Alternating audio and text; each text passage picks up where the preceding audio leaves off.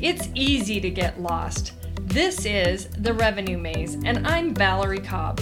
Join me as we navigate the halls, dead ends, and U-turns on our path towards upward growth trajectory. The Revenue Maze is sponsored by Lodestar URY, guidance and execution through fractional revenue leadership, uncovering hidden revenue streams, and empowering small business growth through process-driven sales.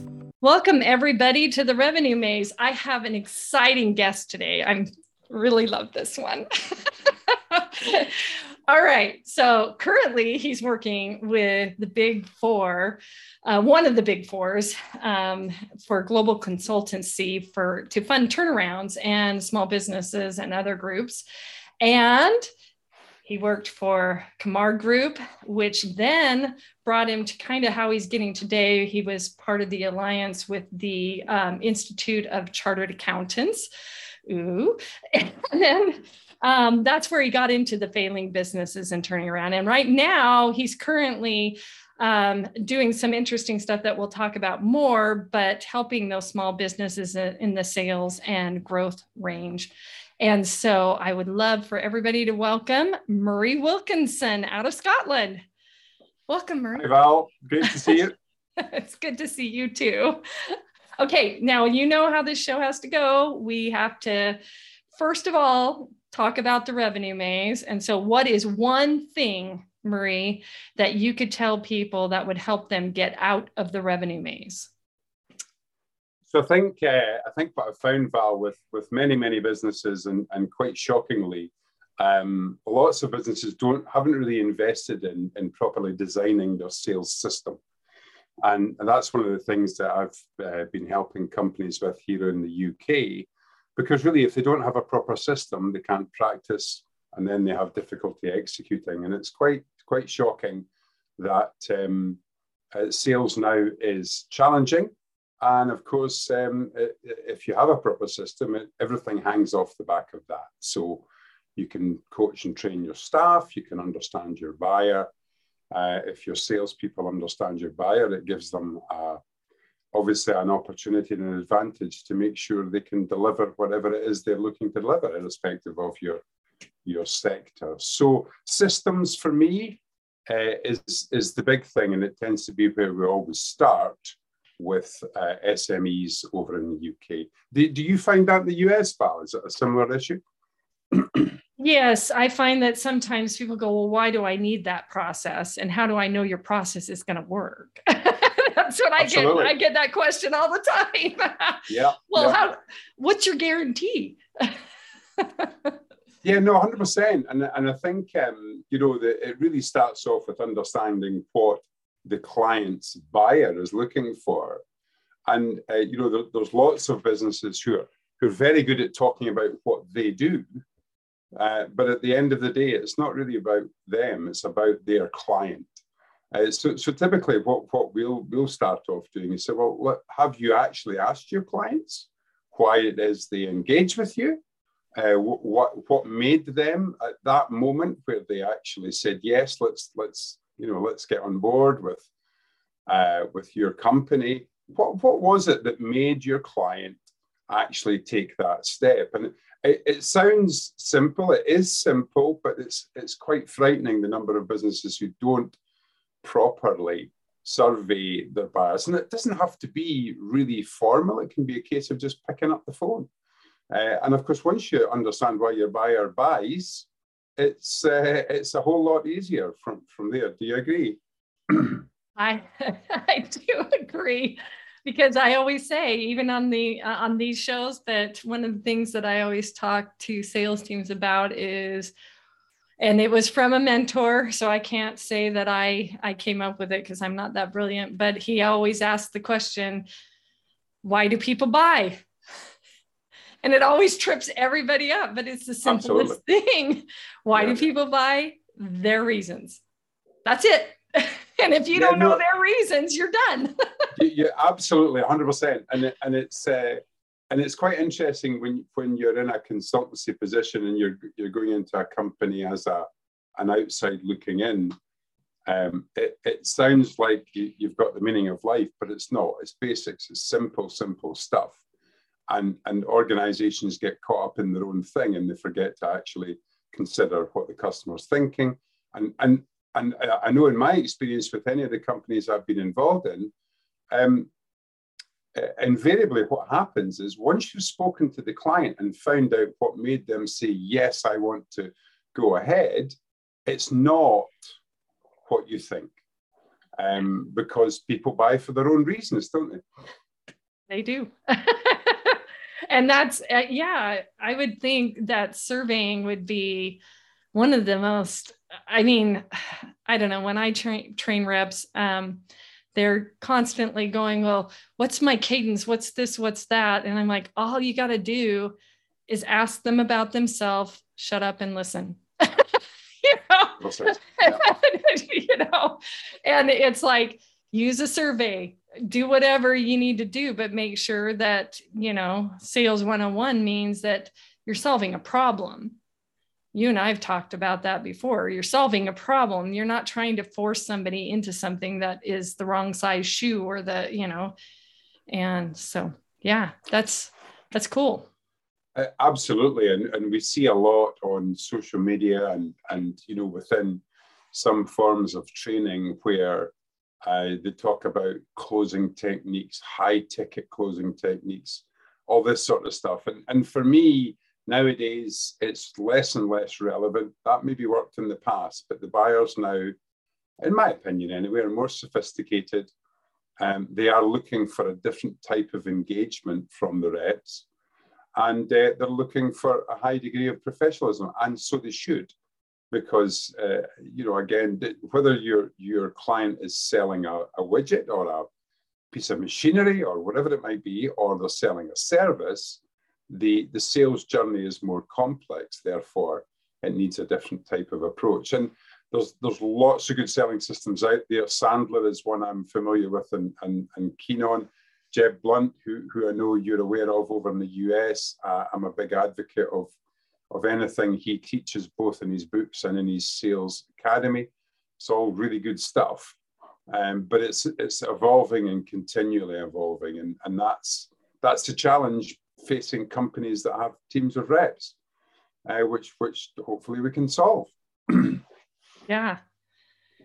So, you know, it's as simple as asking and surveying, yet it is so complicated all at the same time because of human nature, is what I'm hearing you say, because at the same token, because they buy for their reasons, it's kind of almost like you need a divining rod to figure out what the reasons are if you're not going to listen. 100%. Yeah, no, absolutely. I think that the way I kind of put it across to the reps that I'm involved with at the moment and have been in the past is it's, you know, when you first start chatting or talking to your potential client, you're actually assuming the mode of a doctor almost.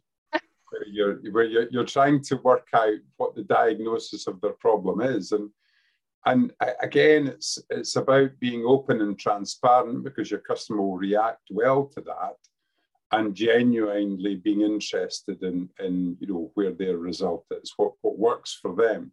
And it in often cases, in fact, I would go as much as to say 70 to 80% of cases, it's not what the rep thinks. And if you don't ask, shut up and listen, you'll never find out. And you see reps, you know, inexperienced reps doing that all the time. Yeah. Well, I think there's a stat in the United States that I'm probably remembering wrong. So please, anybody listening, don't quote me on it, but it's astounding. But, you know, less than 50% of the reps that are in sales should be in sales. and I think it's like 1 in 8 can actually close, or something really, really low. You know, I don't remember where the stat is. I'd have to have it in front of me, but it's a low number. And when you start talking about surveying and listening to the customer, I think that's part of it. But revenue ties into marketing. It ties into, more than just a B2B sales team. And in fact, some of them aren't even B2B, don't need a B2B sales team, And so if a lot of times I was interviewing a customer this morning and we were talking just a little bit, can you tell me if my product is even worth being out there? And sometimes it starts there too, so that survey is it's a very important tool, I think, for sure. So Marie, let's talk just a little bit. I introduced you, you have this amazing experience. How did you get kind of from where you are to what you're going to be doing today? And I know you have some great nuggets about that as well. Why are you in this racket? I think, no, it's a really good question. And I think really when I go back to when I first started in sales, which was probably in my early 20s when I came out of university, and I liked it because it's a people game, and the people game works for me. I like, for example, last year or last 2 years during COVID was tough because, the in-person meetings were all but gone. And okay, yeah, we can do this on Zoom, and it's great, and it's broken down boundaries, which I think is fantastic. But still, we are people, and from the point of view of what I did, I started off in corporate finance, leasing for both businesses and individuals. Obviously, then we had our alliance with the Chartered Accountant Institute, which was great. That there's never been a more unlikely sales team than a team of accountants, and I think that's a global thing. I don't think that's just a UK thing. But from that point of view, they're probably the toughest clients you'll ever have, because they're pure logic based, as you know. But once you're connected with a team of accountants, it certainly helps for sure. So really for me, sales was always a people game, and that was what I enjoyed. So it was always a natural fit. And then, of course, as my career progressed, when I was myself and a senior finance director would go into an organization who were having trouble. I would look at operationally. The FD would look at the finances. I used to call them my conscience, and that was how we affected turnaround. And it really is just fundamentals, and everything, irrespective of how complex sales is becoming. Lots and lots are not looking at the fundamentals, and it has to start from there for sure. That's certainly what I've found works over here in the UK for sure. Yeah. Well, you joined the crazy group, the group that they rank themselves as the bottom feeder half the time. Absolutely. Try to get head trash out of that. And I love that it's people. You actually get to interact with people. I even on this podcast, I get so excited about them because I learned so much about people, and it's exciting. So when we talk about exciting, so what do you see in economics or in just the wave of the future? What do you see happening out there, and what are you excited about? So no, great question. So I think in particular, the thing that I see as exciting going forward is the change that's come across or come upon us so quickly because of the pandemic. The new technologies that are evolving in such a rapid rate, the whole climate agenda, which is global. It's not about UK or US. It's a global agenda, and how people are transitioning so quickly. For example, I've got a bit of experience in oil and gas and automotive, and if you look at those two sectors specifically, the innovation that's coming is coming thick and fast. In fact, I was chatting to a client at the weekend. I was up watching a rugby match, and him and I were standing next to each other. We got chatting, and he was talking about the opportunities in wind and wave power. And they're running a project just out of Gran Canaria in the Canary Islands, because I don't know if you know Gran Canaria, but it's very, very windy, yeah, and lots of waves. So of course, the Spanish government are supporting and investing in that technology to create power from new sources, and I think that's in so much as it's challenging, it's fantastically interesting. And then the other thing I came across just last week, actually speaking to one of our oil and gas clients in the north of the UK, they were talking about oil and gas is still there and will still be there for a long time, because we do have this tremendous reliance on it. But even within, so for example, some of these big oil rigs are powered by very inefficient means. So oil and gas fired generators, which are as little as 20% efficient. So of course, there again is another opportunity to innovate and find out a solution for that. So I find the innovation really exciting. I think, it's the pace now that I think has lots of challenges as companies try and keep up. New starts come into the market, need support, need funding. The project we're working on just now is funding for early stage, mid-stage growth businesses within government support, and also upfront funding of research and innovation. So that's a really interesting sector to be in, and represents our future and our offspring's future too, our children's future. So that's a big motivation for me, for sure. Very interesting. Yes. You and I've had conversations about infrastructure and some of those dialogues, and that is super exciting because this next generation definitely has some good things that they can hope for sure. And so one of their biggest challenges, though, is, like you said, the funding or the direction. And the job market has changed completely. So how are you dealing with that? So as you know, both you and I came together over LinkedIn when we started talking about the whole fractional model. So one of the most recent projects I worked on was with a senior recruitment organization, US-based, who was assisting C-suite executives to transition into new roles. But even since then, during COVID, they called it the Great Resignation. Yeah. Now they're talking about the Great Rehire, because the people who resigned are thinking, oops, I think I need a job.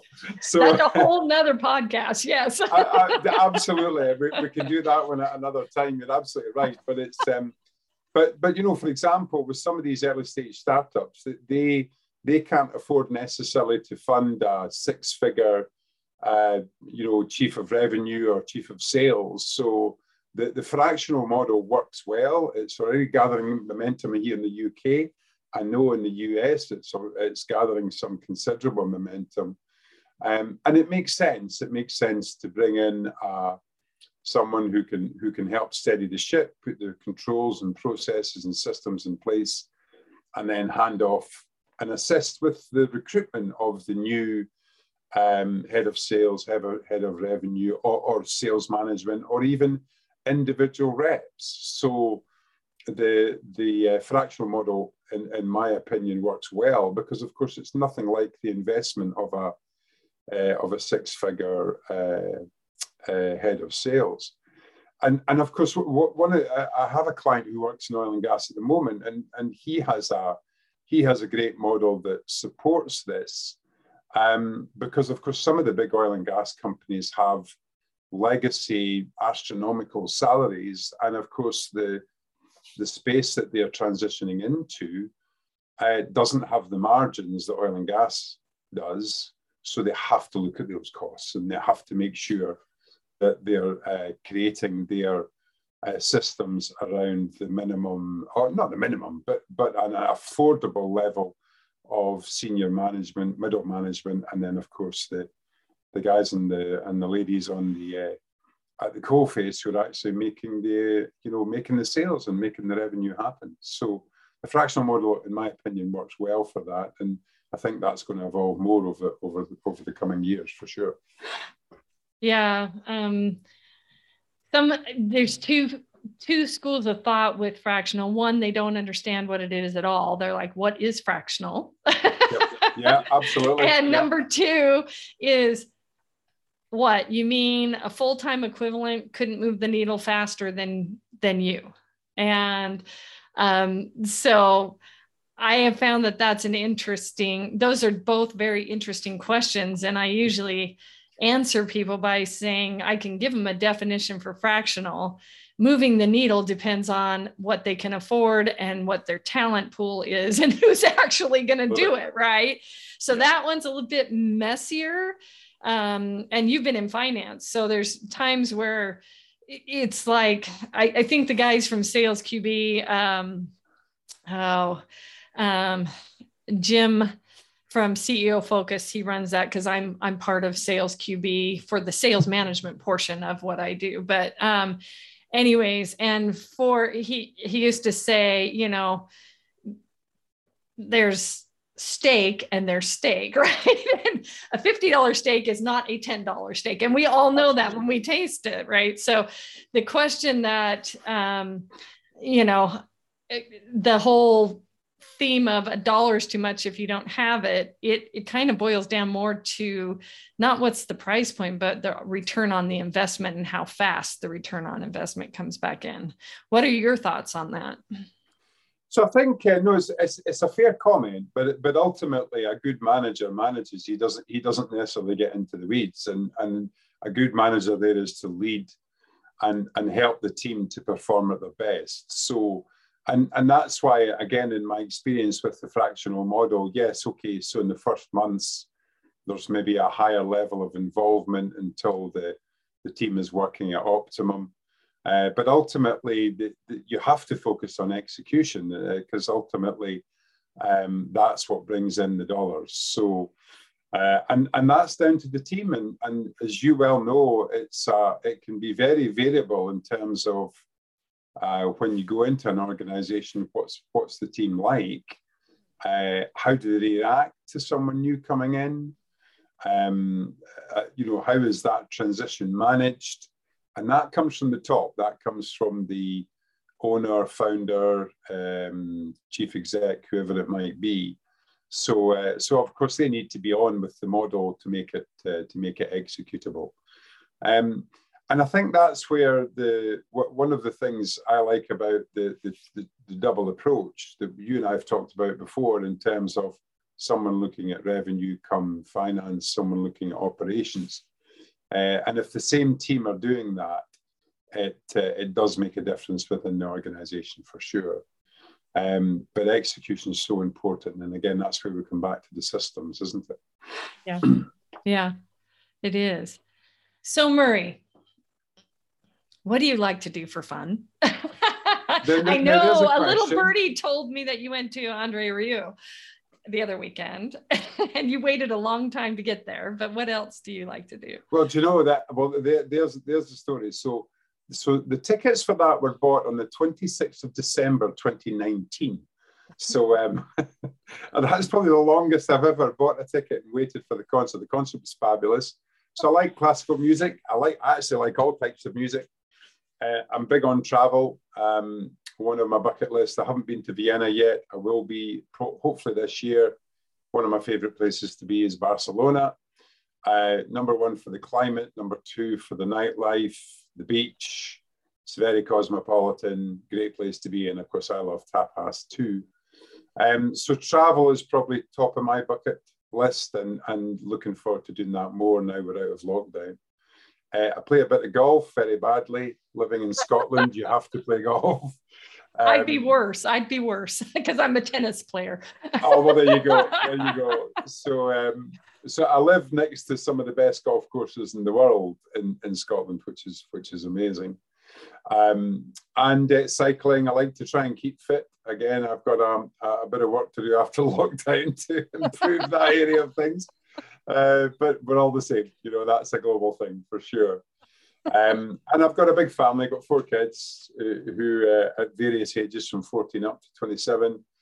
And they're forging their way, and I love to support and help them. And they're all doing good and enjoying the new opportunities that my oldest girl is a designer and extremely talented. My 2 boys are at university, and my smallest girl is just at school. So there's a fair age range there, and that, of course, keeps me busy, as you can probably imagine. Yes.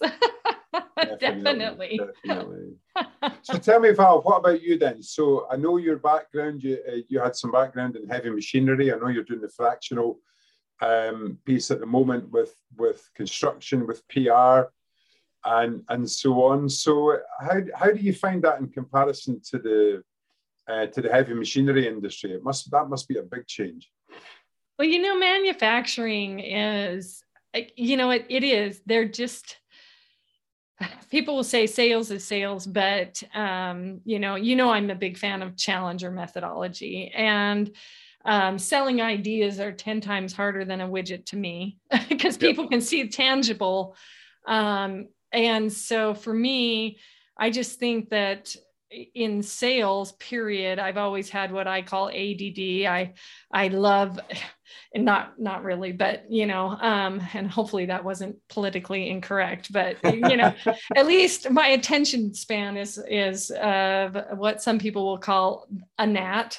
I'm kidding. I actually am a long distance runner, so my attention span is okay that way. But absolutely. Anyways, I love, like you said at the beginning of the show, I love ideas. I love the future. I am a sci-fi geek, and because I'm a sci-fi geek, I like seeing how companies are solving challenges that are making lives better in the future. And I like to see those companies succeed. So yeah, construction, heavy equipment, real estate appraising, tax and accounting, SaaS, actually, and enterprise. I had a recruiter one time say, you don't really have SaaS or enterprise. And it's like, yeah, I didn't really set it out and say SaaS and enterprise on a LinkedIn algorithm. And then, I love the PR company that I'm working with. I'll give them a shout out right now, Johto PR, because they are disruptive in how they do how they do PR. And a lot of times in the revenue process, people forget that PR makes marketing and sales jobs easier. Of course it does. Yeah, absolutely. 100%. And they all see it as an expense, and they don't see it as getting as KJ says, getting it out there in the court of public opinion, right? And absolutely. Helping them. So and this construction SaaS company right now, Safe Site Check-in, I've just always believed in the safety of those workers. And with the infrastructure projects going through with these mega cities through 2050, and in physical infrastructure, and then tech and every other type of infrastructure out there, I just find it fascinating, just absolutely fascinating what people are doing to help, the global economy. And also their stories are not much different, whether it's a widget or a service that helps the widget, their stories are not much different, so pretty cool stuff, Murray, pretty cool stuff. So yeah, no, it really is. And it's as I say, it's the investment in the future and the pace of it that's exciting. But every one of them needs funded. The project we're working on just now is quite exciting in terms of we've actually managed to have a bit of a coup in terms of helping growth businesses forward fund their innovation and then use the support that's available from the governments. And this is not just a UK thing, this is global. But we've managed to get one of our funding partners to stand up and allow that to be funded in advance. And that's quite unique in the space, in that it means that there's investment in innovation that's possible that wouldn't have been possible before. Yeah. Because typically they'll fund it with maybe VC money or private equity money, and then of course that will be paid back with the grants and support that come from other means. But of course, when you're able to fund it in advance, it makes a whole lot of things, whole lot of more things possible. So that's a project that we're super excited about. We only got the news of that last week. Oh, good. And I'm just starting to reach out on LinkedIn to people in my group who are in that sector, in terms of lots of different types of businesses, but a lot of them are in the innovation space. So whether it's games designers, software, engineering organizations, people looking at big infrastructure for example, the EV market over in Europe and the UK. So funding's so crucial for all of that. So that's taking a lot of our time just now, but the doors are opening. So it's all good news. Yeah, that's an interesting thing because I know, and not very many people know this, but even in the United States, and I'm sure it's similar when you're talking about grants and funding, but even for the revenue teams themselves, a lot of the governments have specific funding set aside for training employees, including sales, that actually pays for part of what you and I and everybody else are doing if it's set up right. In the United States, it's individual states that those governments choose what that's going to be. But it sounds somewhat similar, just grants, period, for innovation and keeping people up to speed. And it brought to mind, I was also in what we called healthcare, kind of the Amazon delivery system of healthcare, but with a middleware platform at one point. And one of I love her to death, to pieces. I always say this. Her name's Gail Lindsay, and she was with Kaiser Permanente. And in the United States, we were going through a sort of shift in fee for service versus value-based healthcare, meaning that you treated the whole body, not just that. So they did a lot of preventative care, and she was with Kaiser Permanente, which is a big organization over here. And she was one of the doctors, and his name, all of a sudden my brain is blank, but she quoted it all the time, is quality of life. Isn't that what we're all in this for? Definitely. And I mean, that's not just healthcare. That's all the things that you have been talking about, right? Different energy sources, different when we talk infrastructure, we're talking about roads and bridges as well as financial infrastructures and all of those things globally. And you're talking about the health and well-being for these companies that are innovative and able to get that funding to help make the global way of life better. Isn't that what we're in it all for, right? I mean, that makes sense. 100%. And it's taken the reset in the last 2 years for people to actually step up and say, well, okay, hold on. So maybe working 12-hour days is not the right way to do. Maybe investing in spending time with the kids. It's interesting over in the UK. There's a big shift happening at the moment, and especially in the big cities. I was following a LinkedIn post this morning, and there was a lady who she took a photograph of her and one of our friends, and they were heading into work on the tube, and they were all just squashed in like sardines.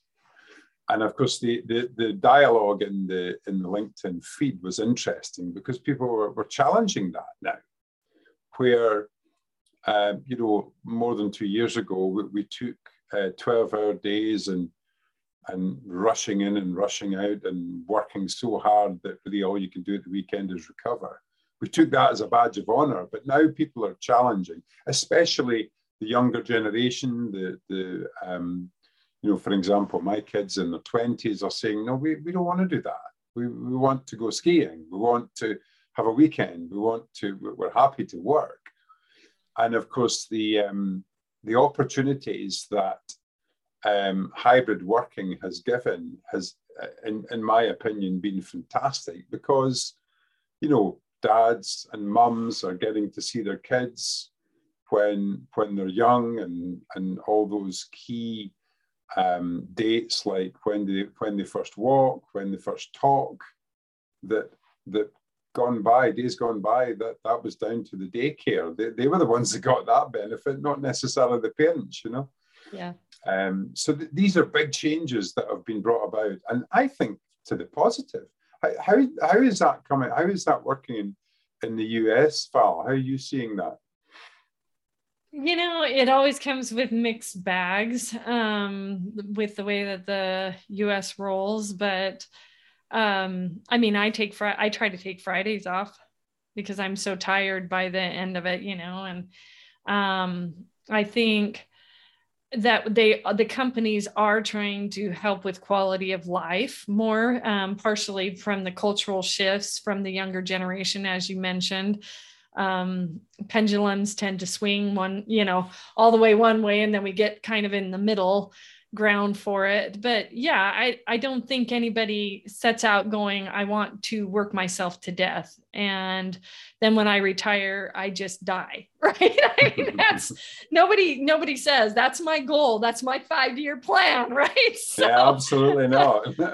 So and it's always refreshing, learning from history, and then learning from the excitement and the exuberance of youth, right? As what they have to say and how they see things. They're not creating the computer from scratch anymore, so it's just different now, right? But yeah, now that they already have that basis, they're able, and that's just an example, not completely, but they're able to build on what you have been doing or what those who have gone before. And yeah, their eyes are open. Hey, we want quality of life. We don't want the show on TV that says we worked 50 hours in that 24-hour period. Yeah, absolutely. And I know in the past I've done, my full-time equivalents. 17-hour days were definitely there. They were part of my life. And no, I don't want that any more than anybody else, and my employees, I don't want that with anybody either. I want an honest integrity type situation with good effort at work, one you are working. But yeah, no, I think it's very important. And that's where I also feel like the fractional rise helps, because some of these guys, to get up to speed fast enough to help some of these small companies, it will take a toll on a learning curve. One guy told me today, 4 years to get there, where they didn't have 4 years to get there. So it's helpful, but yeah, anyway. But Murray, this has been super exciting. So tell me a little bit of where, if somebody who's listening wants to get a hold of you, one of the places, we'll list all the different places to get a hold of you on the Revenue Maze page and everything else. But what's one place that they can get a hold of you? Probably LinkedIn's the best for me, Val. So if they search Murray Wilkinson on LinkedIn, I'll come up. And obviously the project I'm working on just now is with these innovation companies in the tax credit space, but that's just a project I'm working on just now. But feel free to reach out and connect on LinkedIn, and we can get into dialogue. And if there's anyone needs any help or thoughts or opinions on what's best to do, what's not to do, I'm not saying I always have the right answers, but I'm certainly happy to try and give some support for sure. So be delighted to connect for sure. All right. Well, there you have it. Another episode of the Revenue Maze with Murray Wilkinson this time. And it was super fun. Thank you so much for listening. And thank you again, Murray. It was wonderful. Thanks again, Val. Great to see you.